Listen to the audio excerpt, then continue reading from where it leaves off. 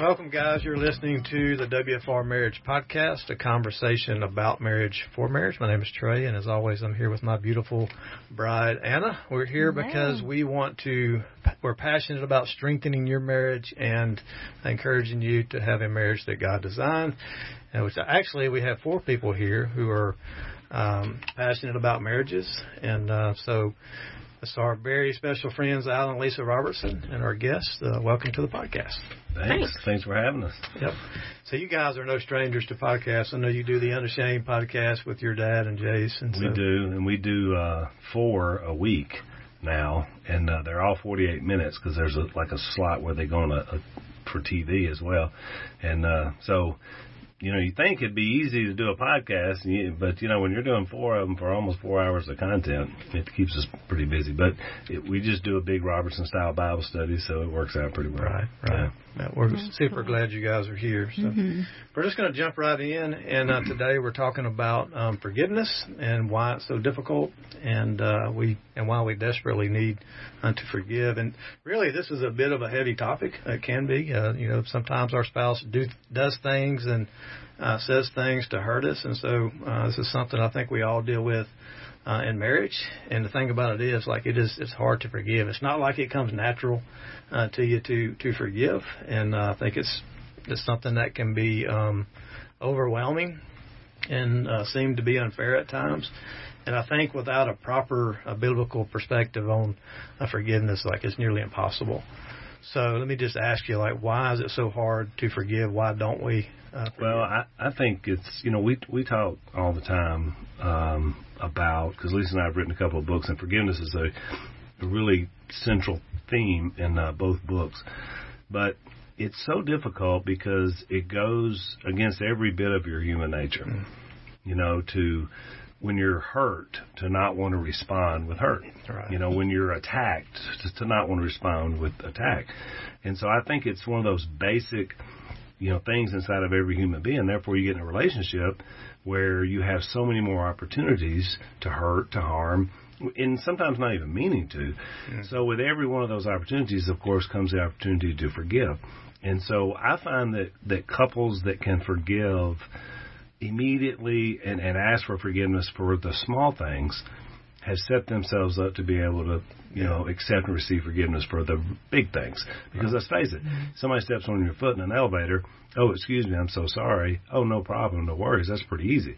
But one of you has an affair, or does something damaging your relationship, then we got a whole other thing. But I do think living daily forgiveness, being aware, when I said that earlier, it seemed like it hurt you. Well, I am so sorry. Will you please forgive me? I mean, for just the little thing. And therefore, it sets you up to be able to live a life that if anything ever does happen at a big level in your marriage, then you have that capacity to forgive. Yeah. So that's what I would say. I just think it's human nature. I think, too, whenever you forgive somebody, a lot of people think you're letting them off the hook, that they don't have to pay for the sins they've committed against you. And, the Bible tells us that whenever we forgive somebody, it's not for them. In fact, they may not ever know. But the forgiveness is for us, for us to be released from that hold that they have on us. And so it's really quite the opposite. Whenever you forgive someone, you're actually doing away with the hold they have on you. Right. Not the other way around. It's not that they're being excused for what they did. You're just allowing God to release you from their hold. And I find that it's very freeing whenever you forgive somebody and they don't have a hold over your life anymore. But I think that's why. I think it's just because we feel as though whenever somebody harms us that they have to pay for it. Right. There needs to be some kind of penance. You got to pay, so I got to stay mad at you. Right. And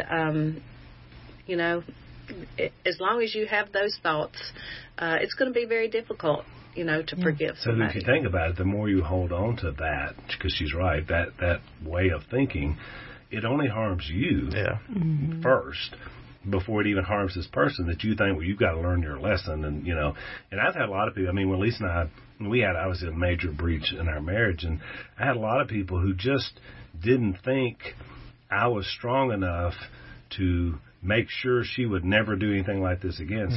So their advice kept being, well, you know, Al, I know you're a good guy. Almost like, well, you're just too good of a person. So if you just forgive her, I mean, you know, you're going to be facing this the rest of your life. But I remember a lot of people telling me that. Yeah. And it was just what Lisa was saying, but they didn't think I was strong enough.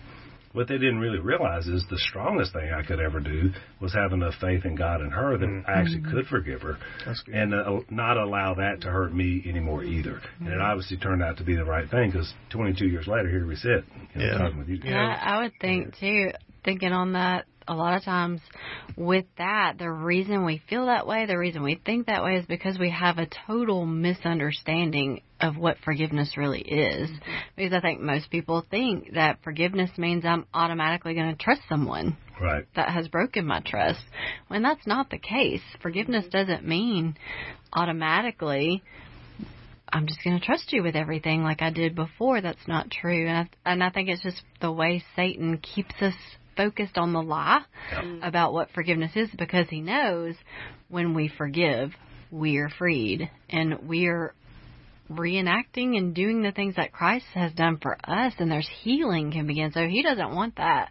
So he's going to keep us focused on something that's not true about forgiveness. Yeah, and I know one of the best quotes I think I've heard about unforgiveness is like taking broken glass and squeezing it in your hand. Like, that's a pretty good image of what unforgiveness does. It's because it bears up bitterness and anger and all those things. And I was thinking about Matthew 18. It talks about when we don't forgive, like we're actually letting tormentors come in to torment us with that bitterness and anger that we have. And so, but I agree, babe, like, and we know that the Bible commands us to forgive, but I would say forgiveness is granted, but trust is earned. Like, you have to earn trust. It's got to be rebuilt over time.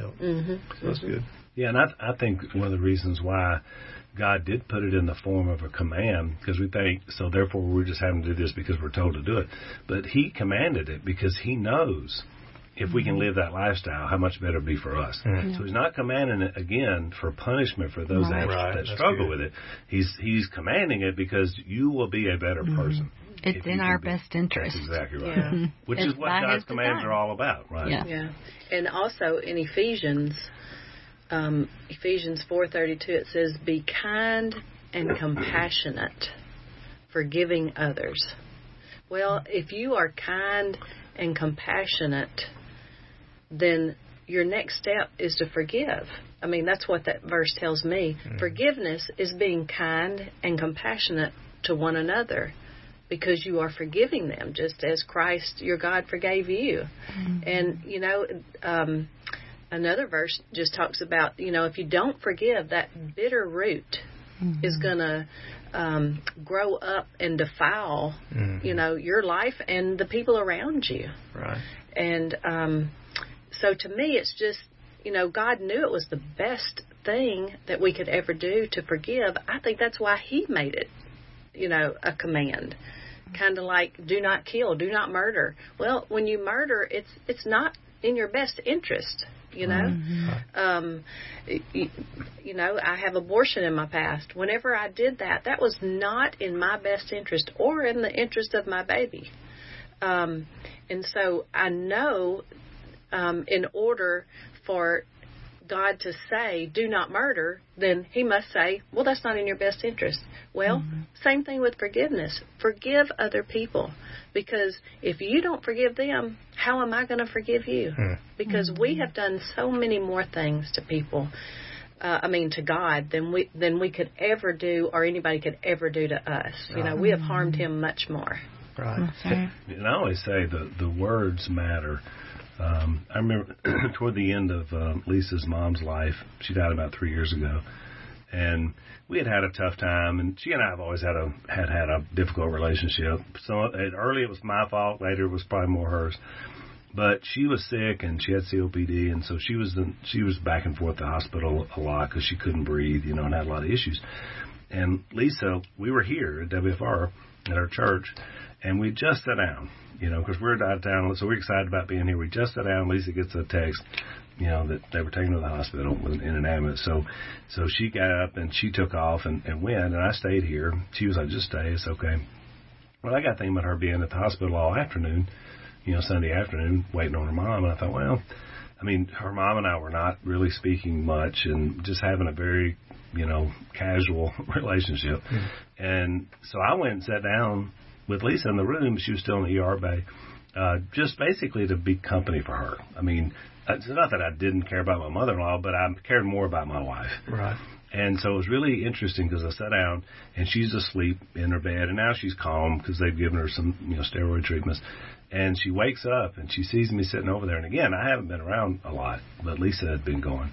And she looked at me, and she said, just out of nowhere, she said, are you going to forgive me for all the hell I put you through? But y'all know Lisa's voice. You can imagine her voice was just a lot like that. Just very, just like her. And it really surprised me that she asked, especially because I had not, we had not spoken. I said, well, I already have a long time ago. I said, will you forgive me for things I've done that have hurt you? And she said, well, I reckon so. And I said, well, we're good then. And 2 or 3 months later, I was speaking at her funeral. So the words matter. Yeah. Mm-hmm. Because now all the trouble we had and all the difficulty, that one afternoon, because God, compelled to, I had a compulsion to go, that He gave me that. I was able to hear the words I needed to hear, and her too. Yeah. And so there was a peace about it. And so, even things like that, it's just to hear, to say the words and to mean the words and to respond to the words, it matters. Right. Mm-hmm. So, and that's a good lead into the next question. So what is the solution to getting to a place to forgive? Well, I think part of it is you can't rush it. I think a lot of couples try to go too fast, kind of like what Anna was talking about, because since you're not ready to trust, you think you're not ready to forgive, and that may or may not be true. Right. I always tell people, just because you still want to stay together doesn't mean that you still don't have to work for a while till you can get to that healing place and have that true forgiveness. So don't say the words until you're ready to mean the words. And you're right. I found that it'll take a long time to build the trust back, but it takes very little time to put love back in because you still love that person, even if they've hurt you.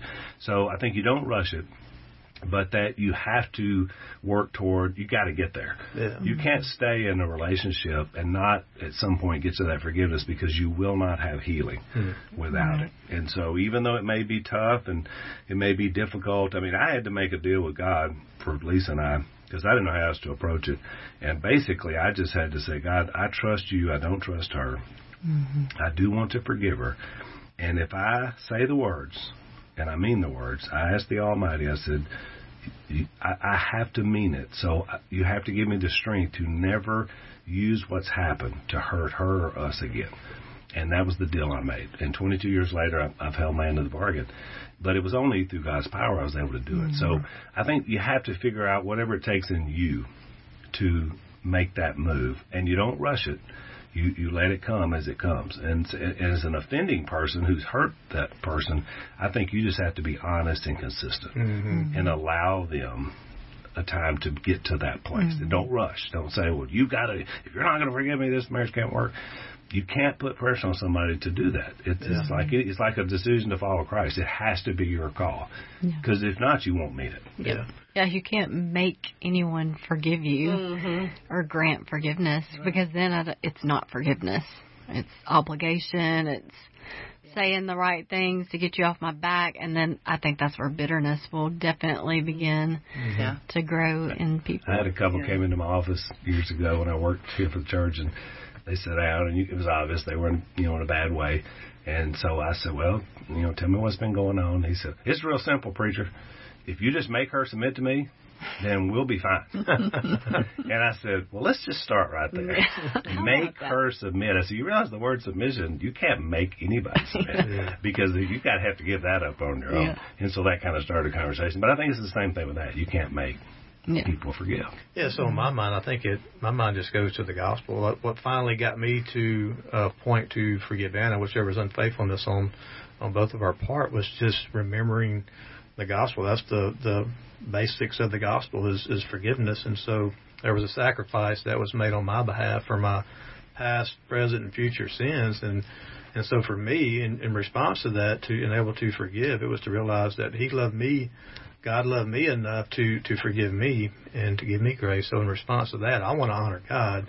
And so I was able to finally get to a place where I was willing to forgive. So yeah, I'll never forget coming to sit down and talk to y'all after I had an affair, and it had been about a month or so, or long. No, it's probably longer than that.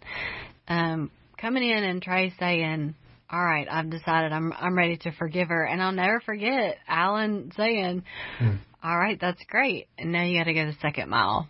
Forgiveness, and that is being able to process through the healing process, because forgiveness is not a one-time, once-and-done thing for one event, because we can't forget like God does. And so it's deciding that every time I remember this and every time this comes back and it hurts again in my mind, I'm going to choose to forgive it again, and I'm not going to use it. Just like y'all said, we ended up making that same deal. Yeah. After y'all's advice and your story, deciding that, okay, we have to get to a point to where we're done just, seething in anger over this, and we're pursuing healing, and we can never bring this up again in a hurtful way. Now we talk about it all the time. And it doesn't hurt. It's to help other people. Yeah, and I think if you remember, like there was a time when we drove by the place where the meeting happened between you and the guy, and I looked at you and I said, "I still forgive you." And you said, I'm still sorry. I'm still sorry. And so it made me think about the verse when Jesus said, how many times shall we forgive? It's not 7 times, but 70 times 7. Sometimes that can be for the same thing. That's right. Yeah. And so, someone waits to forgive because they're waiting to feel like it. Like, you'll probably never forgive if you wait to feel like it. So you have to make the decision based off the gospel, I think. So Yeah. Well, and Lisa and I, we're very similar to you guys in our story, and I can remember when since we've been telling our story and then wrote books and things like that, Lisa will have a particularly difficult time where we've been speaking a lot and sharing our story, and we're so open with it, but it's still talking about hurtful things. I mean, that's all still there in terms of where it was. But Lisa will say, she'd look over at me, we'd be driving home from an event or something, she'd say, I'm so sorry that, I put you through that. And then I say what you said. I always say, but that's why I forgave you. And that's why we're where we are. So it's a constant reminder for both of us. And I love her humility in that, she still has that memory of, never wanting to hurt me like that. But then I love being able to say, but God was so much bigger, just like you said. I mean, He was so much. And the fun thing for us with you guys is, since we've been a part of your whole story, is that, I still remember like it was yesterday, and I'm sure now it's been, 10 years. 10 years. Yeah. And of exactly the moment when both of you just released things to God, and just being able to witness that and see it, and then to see what God has done in your marriage and in your ministry since, is to get to witness that in other people. I mean, you get to feel it when it happened to you, but to see other people and to watch it, which of course is what motivates all of us to do what we do. Yeah, that's so good. I think that in a nutshell, how do you get to a place where you can truly forgive someone? And just sitting here thinking, listening to all of us talk about it and our own personal experiences, it takes a surrendered relationship with Christ. I mean, I just don't know that you can truly forgive someone for big hurts. I don't know that anyone ever really does without a relationship with Christ, because I don't think you can really grasp forgiveness without what He's done. Well, and I think you have to look at yourself too. One of the things that I do is, whenever somebody harms me or says something snooty or whatever, I look at them and I go, I wonder what's happening in their life. I wonder who hurt them today. Why did they lash out at me? I haven't done anything to them, but so why did they lash out at me? So I think one of the things, and this is what I try to do, is I try to put myself in other people's shoes. And I try to understand where they're coming from. As a child, I have molestation in my past, and I I tried to reason why he would do something like that to me. And it's, one of the reasons is because it was done to him. Yeah. And so, I try to do that with other people, as whenever we're talking to them or something, or somebody hurts me, I'm just thinking, I wonder what happened. I wonder what happened to them. I wonder how they were hurt. Because hurt people, And so I think a lot of times we just need to step back and go, all right, let's just try to understand the situation here. Which is such an important tenet, because Jesus was and is the most empathetic, because she's talking about empathy, he's the most empathetic man that's ever walked on the earth, because he loved and forgave sinners, and yet he never sinned. So how much empathy does it? There's nothing he experienced himself. I mean, we've had experiences that have now shaped us to be the people we are, but he never had that, and yet he was so full of love that he could offer forgiveness. So I think the more we're like him, and I agree with you, Anna, it would be very difficult without understanding that sort of sacrifice and submission, and being able to really be extemporary. And the thing is, like, you can be a Christian and know all that. Like you guys remember our story. There was a time when I just could not bring myself to forgive Anna. Even though there was a part of me that wanted to, I just could not, because of the hurt or the bitterness that built up or whatever it was. But for me personally, it was going back to like Matthew 7 that says you got to take the plank out of your eye so you can see the speck. And that's hard when you've been hurt like that, to take the plank out of your eye, because you're the one hurt. But once I finally did, it brought me to a place to remember, Al, what you kind of said, like, Jesus was without sin. And you look at my past, which was pretty bad, with as far as sexual sin and things like that. And when it just hit me, like, he forgave me for all of those things, like gone, And so it brought me to a place to where I could finally and fully forgive Anna. And so that was huge in our marriage. So any final thoughts before we close out?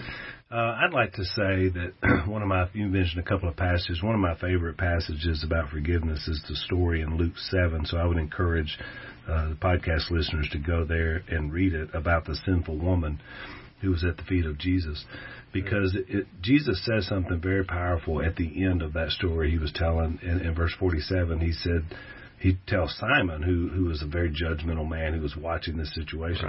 He tells Simon, he said, to the person who has been forgiven much, they will love much. But to the person who has been forgiven little, they will love little. And he meant Simon and this woman, because she had been just pouring her heart out the whole time. And then he, basically says, your faith is what saved you. So I love that picture. If we want to have a capacity to love, whether it's our spouse, our family, our kids, other people, if we want to have this huge capacity to love, then according to what Jesus says, we have to have a huge capacity to forgive and receive forgiveness.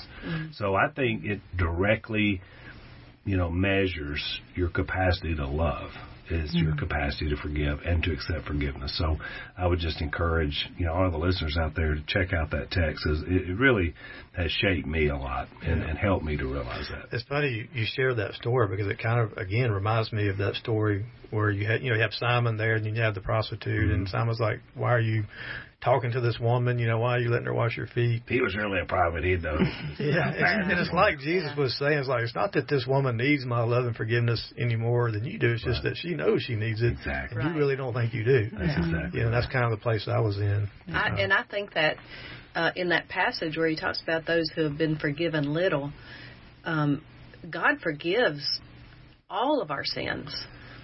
But I think the thing is, some people don't feel as though they have such major sins. So if you don't feel as though you've sinned that much against God and you don't need that much forgiveness, then he's saying, well, there's no way you can love. I mean, you can't love to the capacity if you can't see how much I have forgiven you. That's so true, because I think ultimately, like, our concept of God and His grace and forgiveness is what brings us to that place of forgiveness. Right. Well, look, we thank you both, Al and Lisa, for joining us. We'd love to have you guys back at some point and share with us some more. And we thank all of you guys so much for checking out the WFR Marriage Podcast. And we do want to encourage you to take whatever step you need towards forgiveness, regardless of the magnitude of the hurt, because until we forgive, we are the ones who are in bondage. And as we said, that bitter root grows up within us and controls us. And so if you have any questions or a thought about our podcast, feel free to reach out to us at reengage@wfrchurch.org. We love you guys, and we'll see you next time on the WFR Marriage Podcast.